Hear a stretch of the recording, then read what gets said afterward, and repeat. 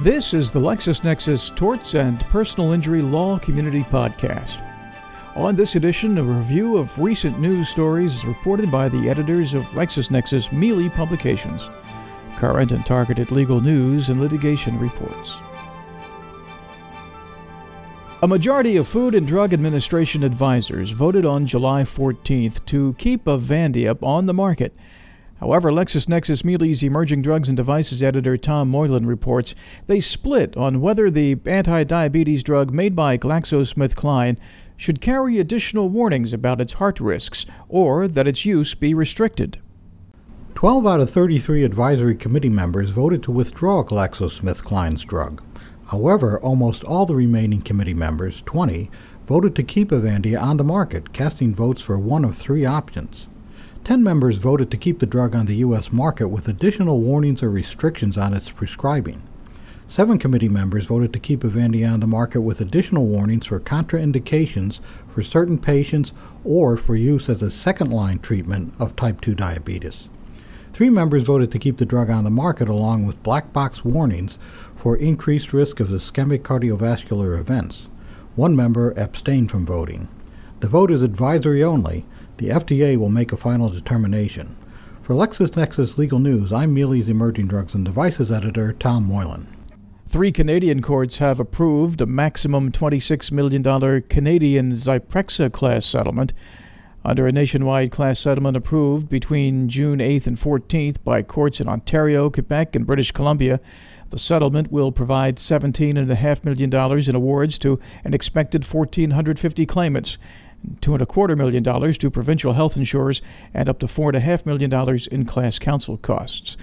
To be eligible, claimants must have taken Zyprexa for at least 90 days. According to a matrix, points will be awarded for injury, serious secondary injuries, date of first prescription, and exceptional circumstances. Plaintiffs claimed Zyprexa manufacturer Eli Lilly failed to warn them that the atypical antipsychotic drug could cause hyperglycemia, diabetes, and pancreatitis. Claimants must have taken the drug before June 6, 2007. Lilly denies any wrongdoing or liability.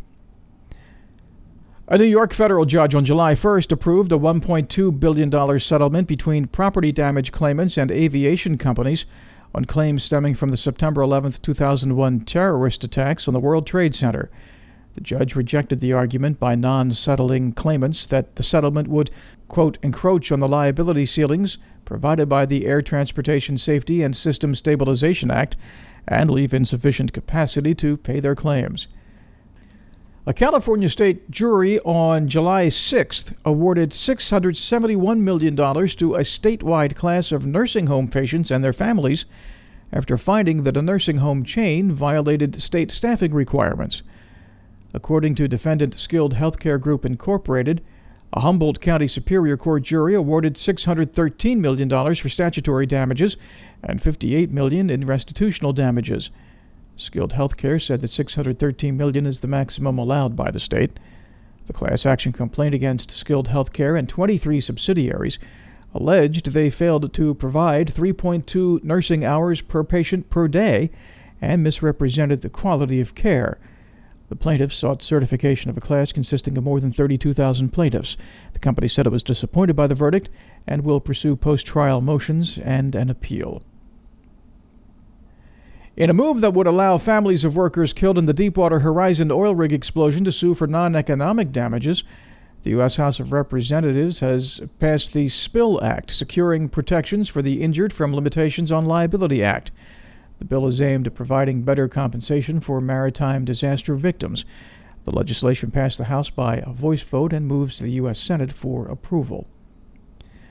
A Florida jury awarded a woman suffering from smoking-caused emphysema more than $24 million July 8th in the latest Engel progeny win for the plaintiffs after finding she was addicted to cigarettes and that her addiction led directly to her disease. Ellen Tate began smoking cigarettes manufactured by Philip Morris USA Incorporated when she was 13 and continued smoking its Parliament, Marlboro, and Merit brands for 37 years until 1997, a year after she was diagnosed with emphysema. She sued Philip Morris and other tobacco companies as a former member of the class in Engel v. Liggett Group that was broken up by the Florida Supreme Court in 2006. Tate asserted that she was unable to quit smoking before her diagnosis despite numerous attempts. As a result of her smoking-caused emphysema, she said, she is on oxygen 24 hours a day and has between 16 and 21% lung capacity remaining. Philip Morris conceded that Tate was addicted to cigarettes, but pointed out that many other longtime smokers quit every day. In any case, it said, Tate did little or nothing to attempt to quit smoking, even failing to use a physician-prescribed nicotine patch. After her diagnosis, the company noted, she found the motivation to quit. Trial began June 28th and concluded July 7th. The 6-member jury deliberated for approximately 1 day before concluding that Tate's addiction was the legal cause of her emphysema, and awarding $8 million in compensatory damages and $16.2 million in punitive damages. The jury assigned 64% of the liability to Philip Morris and 36% to Tate, meaning that the compensatory award will be reduced proportionally to about $5.1 million. For LexisNexis Legal News, I'm Mealey's Tobacco Litigation Report Editor, Jerry Maddox. A split Georgia Supreme Court held July 5th that a teacher is shielded from personal liability in a lawsuit over an eye injury suffered by one of her students during a class science experiment. Patricia Grammons was teaching an 8th grade science class when a student was injured during a science experiment involving the launching of a 2-liter plastic soda bottle with the force of water and air pressure. The student's father sued the teacher, the school principal, and the school superintendent, claiming his son's eye injury was a result of failure to follow an eye protection policy set forth by the Forsyth County Board of Education. A trial court ruled in favor of the defendants, finding them protected from personal liability by official immunity. A Georgia appeals court reversed with regard to the teacher, but affirmed as to the principal and superintendent. The teacher appealed. Reversing the appellate court with regard to the teacher, the Georgia High Court majority said her failure to require the students to wear safety glasses was a discretionary, not ministerial act. A ministerial duty requiring the use of eye protection equipment during the course of instruction, the court said, was contingent upon the use of caustic or explosive materials. Because the written policy did not define the term explosive materials, the policy required the instructor to engage in a discretionary act. In a product liability action, the First Circuit U.S. Court of Appeals on June 30th affirmed that a woman assumed a risk of injury when she dove into a shallow swimming pool. Jennifer Sheehan sued the North American Marketing Corporation and Del Air Group in Rhode Island federal court after she was injured in 2002 attempting to dive into a shallow above-ground swimming pool. Sheehan broke her neck and was rendered a quadriplegic. She brought negligence, strict liability, and other claims, and alleged the design of the pool was defective. Noting it is not to say, of course, that Sheehan does not deserve enormous sympathy for her current tragic circumstances, the Circuit Court explained that nonetheless, under Rhode Island law, there are certain risks that are so self-evident that a person will be deemed to have understood them as a matter of law. Diving headfirst into a shallow above-ground pool is such a risk and bars recovery here, the court said. A federal judge in Nevada, July 6th, denied summary judgment to a restaurant chain named as the defendant in a personal injury action and maintaining that a jury must decide whether the plaintiff should have expected mussel shell fragments to be present in her seafood dish. A woman sued Carrabba's Italian Grill after she ordered a pasta dish that includes mussels served in their shells. The woman claimed that during the meal she choked on a mussel shell fragment, was hospitalized, and endured 2 surgeries to remove the shell. Carrabba's moved for summary judgment, arguing it took all possible care and followed all reasonably necessary steps when preparing the dish. But a judge denied the motion, ruling that whether Carrabba's was negligent by failing to remove the shell fragment is a question that must be decided at trial. A unanimous Ninth Circuit U.S. Court of Appeals panel in late June affirmed the dismissal of electromagnetic field radiation exposure claims against California agencies and employees for failing to state a claim. 2 seasonal employees of the California Department of Forestry and Fire Protection filed suit for exposure to electromagnetic radiation emitted by antennae near where they worked, which they allege caused permanent injury and disability. The California Department of General Services Telecommunications Division installed and operated radio and microwave antenna at the site.